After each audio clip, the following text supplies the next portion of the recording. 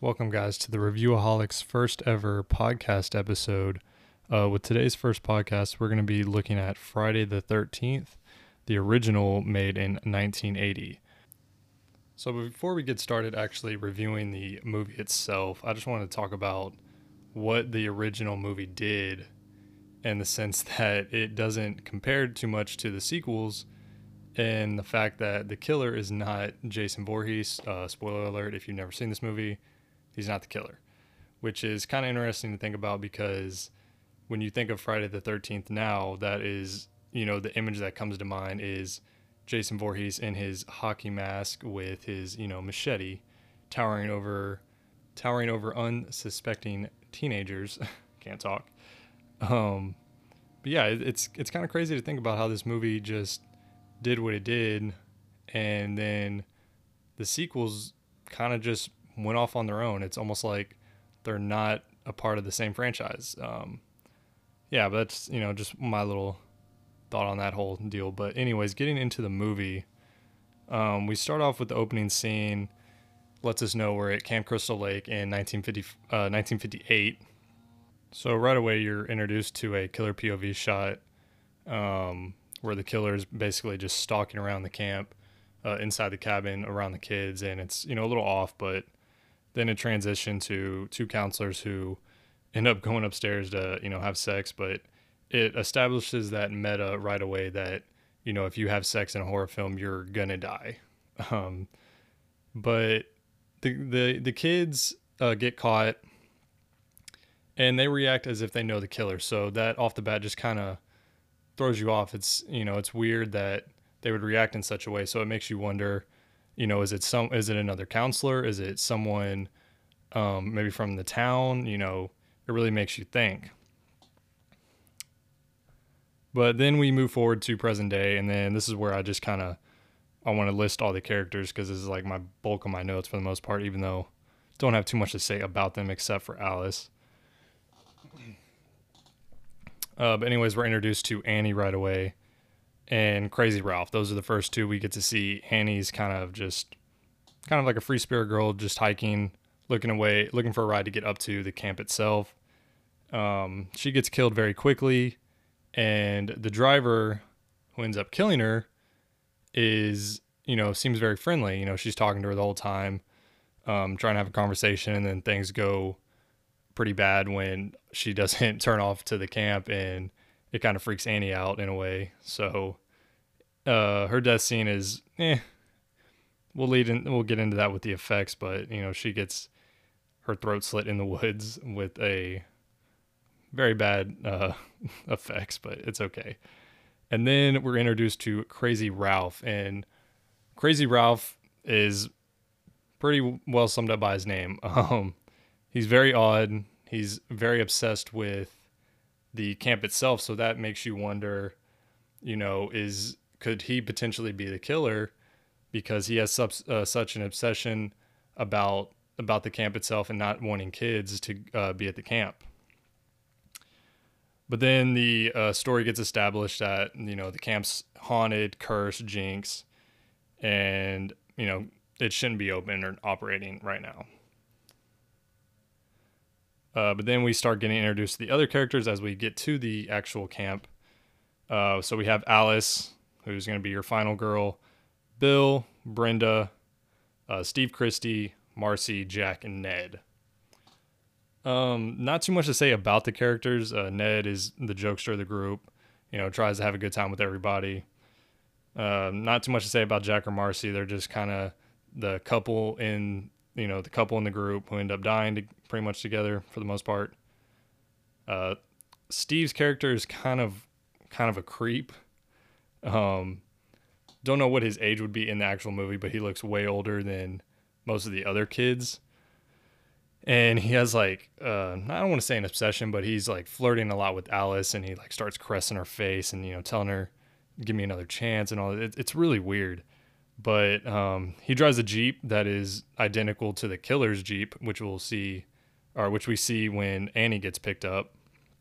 So that also throws you for a loop. And right now there's like a red herring of, who could be the killer? Is it going to be Crazy Ralph or, could it be Steve Christie? And then Brenda and Bill, not too much to say about them. Both their kills are off screen anyways. But the movie continues. They're fixing up the camp, all the cabins, doing just basic chores around, the whole deal. And nothing really, for the most part, nothing's really happening after that opening scene with Annie getting killed. There's a scare with Crazy Ralph where, for some reason he's like in the pantry of the main cabin, which, it's weird. Why not just introduce Crazy Ralph, outside? I mean, I guess this adds to the point of him being, like a crazy lunatic, really trying to drive, that point of, maybe he could be the killer because he got inside the cabin without anyone noticing. And then, the movie just kind of continues, nothing really happening. They go for a swim. Same old stuff. Well, Steve decides to leave to go grab some stuff from town before the storm hits. So he's gone for like pretty much majority of the movie at this point, which also leads, you to think, maybe he could be the killer because he happens to, leave when all the killings and everything start just taking off. But Ned is kind of off by himself, and he sees Jack and Marcy kind of, getting a little intimate. They're walking around together, kissing. He looks to be a little jealous. So he kind of just tries to keep busy and find something to do when he catches a glimpse of somebody standing by one of the cabins in a black raincoat. And I don't know if you can like see this if you watch the original on a VHS or something, but since I watched the movie on, my Blu-ray copy, you get a pretty clear like picture of the face of the killer.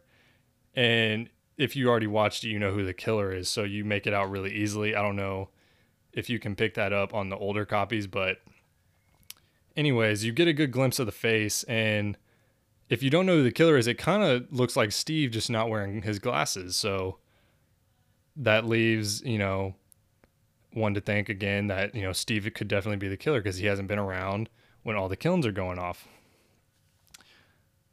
But anyways, that's the last time we see Ned. He gets his throat slit off screen, and we end up seeing his body as a little scare when Jack and Marcy end up going into the same cabin and end up having sex.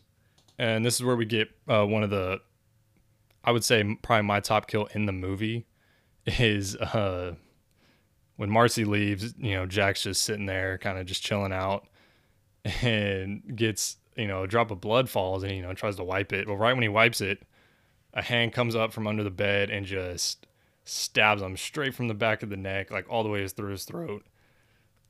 And it was, for the time, the effects do look really cheesy, and you can tell that they're using a body dummy and like all this stuff. But, it's, I have an appreciation for it because it is a practical effect. They used, real, makeup and effects for that, not, just CGI like they would use today.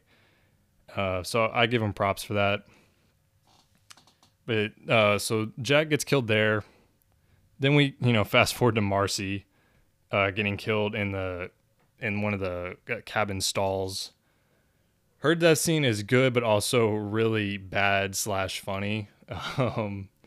The scream she has is just so dumb. She turns and then you see the axe like in the air, and she just stands there and just like like just lets out like a whelp, and it's kind of funny, but it's like, why wouldn't you run? You got someone with the axe just standing there. Why wouldn't you just take off and get out of there? But anyways, she gets an axe to the face. Another good effect. It looked good for the time. Right. Okay. So getting to the kind of the setting of the actual movie itself, the feeling of the camp out in the woods, middle of nowhere, cut off. The town's far away. There's no one like close to you. Cops won't get there that quick. Plus the addition of the storm, it makes you feel really isolated, and you kind of feel for the the counselors that are already there, that they are cut off and there's no one really there to rescue them, that they're in this situation. So they're basically on their own, and the movie does do a good job of portraying that with where they set the film at. Moving on to Brenda's death scene, um, kind of also brings up. I'll get to the metas in a minute, but there's that meta where she hears something and decides to go looking for it, which ends up leading to her death. And I wish we could have seen hers. It happens off screen. All you do is hear the scream later on, which kind of sucks, but you live with it. It's going to be all right. So we move forward. And with her death, it's weird because not only is she hearing sound, it's not that she's hearing sounds, she hears a kid's voice. And now that we know what the franchise is about, it makes sense. But right then and there, if it's, you've never seen this, you're kind of confused. And you're like, what the hell could that be? Like, why would there be, a kid out there? But then it kind of clicks to what the truck driver was saying early in the film, that there was a kid that, drowned out there. So you could be thinking, okay, is the place haunted? Is this a kid's ghost or something? But, we end up knowing who it is. And pretty much a few more minutes of watching the film. But also the look of this film is another thing I like. It looks, I use the word grungy. It almost, it's real low budget. And it almost looks like, it's a film you could have made with your buddies. You take, a camcorder or something out to the woods, film for about an hour and a half, draw this up, chop it up, now you got a remake of this pretty much. But I looked up the budget for this film, and, sure enough, very low budget of only $700,000, but it pulled in a whopping, $59.8 million at the box office. So that's huge. And speaking of that feeling of like grunginess, I also had the same feeling when watching, the original Halloween movie. It has that kind of same amateur shooting feel to it, but I like it because it adds to the realism of the movie that, this could be happening to you. It's not real high budget. It's not overproduction like a lot of other, action movies or something would be. But comparing, just like a quick comparison budget wise, Halloween's budget was even cheaper than this one, with only $325,000 to work with. And they also blew it out of the water at the box office as well. So, props for them, working with what they had and making such a great movie out of it. But at this point, we're pretty much at the end now. It's really only Bill and Alice left, and they're trying to figure out a way to get out of there. So this is when they try leaving. Nothing's working. Of course, the metas are kicking in to the movie. Anyways, Bill ends up going out and checking him for the generator to see why it's not working. He dies. Gets pinned up against the wall with some arrows. It's actually pretty cool, but obviously you could tell it's just a dummy. But, it's 1980. They were working with what they had. And this is where I want to just go ahead and talk about, the metas of the movie that are pretty much seen. And it's pretty much covers every meta that we know in a horror movie. So first we have, the car won't start. They're trying to get out of there. Truck's not starting for whatever reason. It's the typical meta, car won't start, we're stranded. Then we go to, the phone line's dead. Phones aren't working. We can't call for help. We can't call the cops. Now we're really screwed. We can't leave. Can't call for help. What are we going to do? Today, you would say, oh, just text somebody. Yeah, that kind of ruins it. But, killer cuts the phone line. It's typical. Phones are dead. Can't do anything. Classic one. We've seen it already twice in the movie. Having sex is going to pretty much guarantee you're going to die. It's a guarantee you're dead. Chasing sounds or voices that sound odd probably isn't the best idea to do in a horror movie. And probably realistically, if you were to do that, you'd probably die too, if this was like a real, horror movie. And yeah, those are pretty much all the metas, but it covers all of them for the most part. There's some that might have gotten left out of there, but it's the same ones we've seen. And, we'll get into more meta stuff when I cover Scream in the future, because, that movie just, it's aware of the meta type stuff. But Scream, we'll save Scream for another time. It's it's one of my favorites. So at this point, Alice is all alone. Steve got killed also by someone he knew. Interesting. So opening scene, 2 kids get killed by someone they know. Now Steve gets killed by someone he knows. So obviously this has to be someone that has been around for a while, either lives in town, has worked at the campgrounds, something along those lines. So at this point, Alice is kind of freaking out. She ran into Bill's body. Now she doesn't know what to do. Brenda's body gets thrown through the kitchen window, freaks her out. So she's just, in panic mode. She's just terrified, doesn't know what to do. Excuse me. All this time, the music's going crazy, and that's something I love about this movie is the music. It's really good, and it just adds to that creep factor feeling of the movie. It does a really good job. But this whole time, this music's just going off, it's pumping. It just adds to the intensity of the scene. So Alice, bolts it out the window, or not out the window. She bolts out the front door because she sees car lights coming up. So she's thinking, oh, it's Steve, and of course you see that same Jeep. But now it's obviously not Steve as the killer. And then the music just cuts. And who are we greeted with? We are greeted with Mrs. Voorhees. And at first, as I wrote down, it looks like, she's going to be saved. Mrs. Voorhees doesn't appear to be a threat at first. Like she shouldn't be. Because at this time, most killers in these movies were men. I don't know if this is the first movie with a female as the killer, but still, you're expecting the killer to be a man for the most part. Another meta thing, which is explored in Scream. So, Mrs. Voorhees, tries to save the day. She wants to see the bodies, and Alice is like, no, we need to get out of here. This is bad. We just need to leave. And she's like, oh, it's going to be okay. No one's going to hurt you now. So she goes and sees the bodies, and then this is when you start realizing, oh, this is the killer. It's Mrs. Voorhees. So she starts, asking Alice, if she's heard the stories about a kid who drowned there so many years ago, and Alice is just kind of like, still in shock. And this is when Mrs. Voorhees starts, kind of getting into her crazy moment, and it comes to fruition that Mrs. Voorhees is the killer. So now Alice is like freaking out. And this is where I don't want to say over the top, but the best word is for it, the prolonged chase scene ensues, and it is awful. I feel like they made this chase scene I feel like they made it long because they were trying to stretch the runtime, because with that included, the runtime is only an hour and 36 minutes. So not very long. So if you cut that chasing out or just down, that's going to shave probably a good 10 minutes off the movie.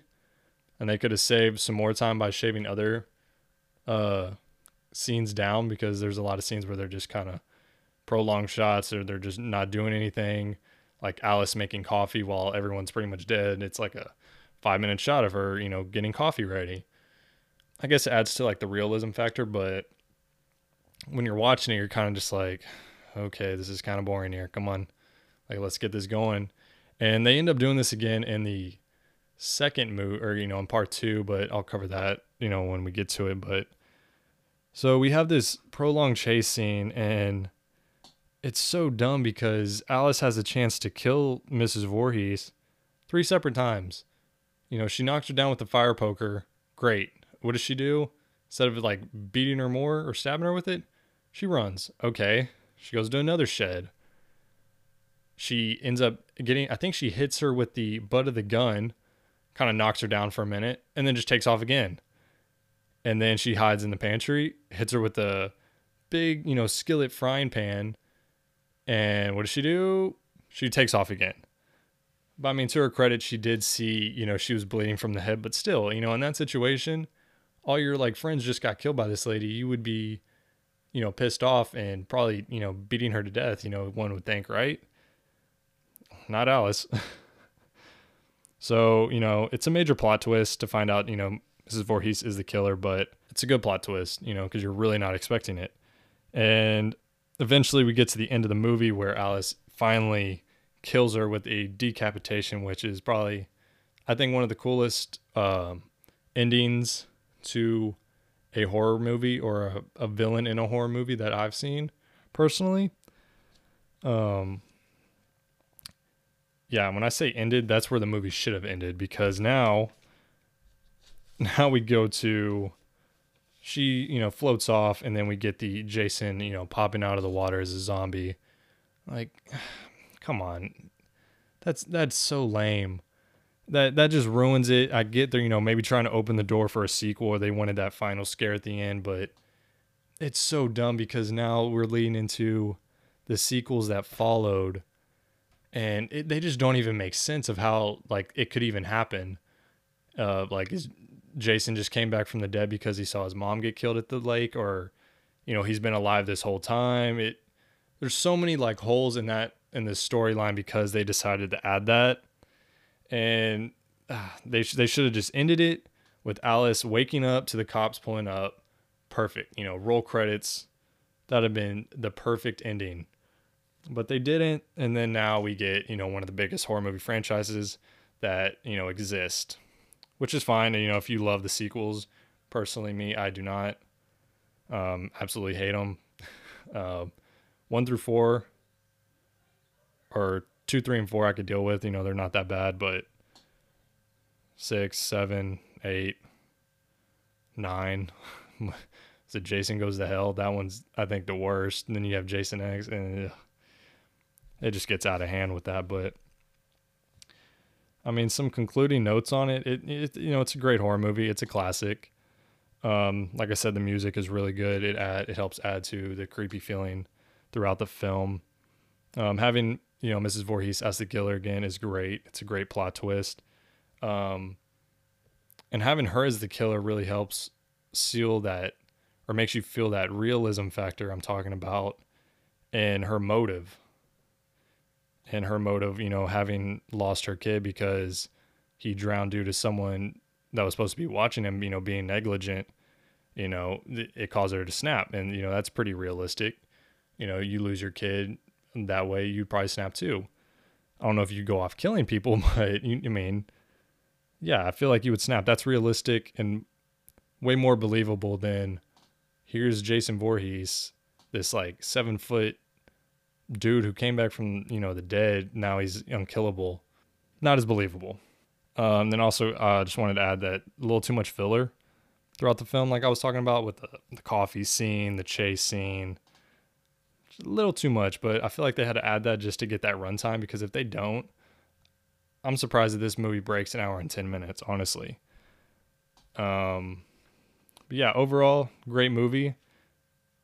If you haven't watched it, definitely give it a look. It's not that expensive on Amazon. For everyone watching on YouTube, I'll go ahead and link that in the description itself.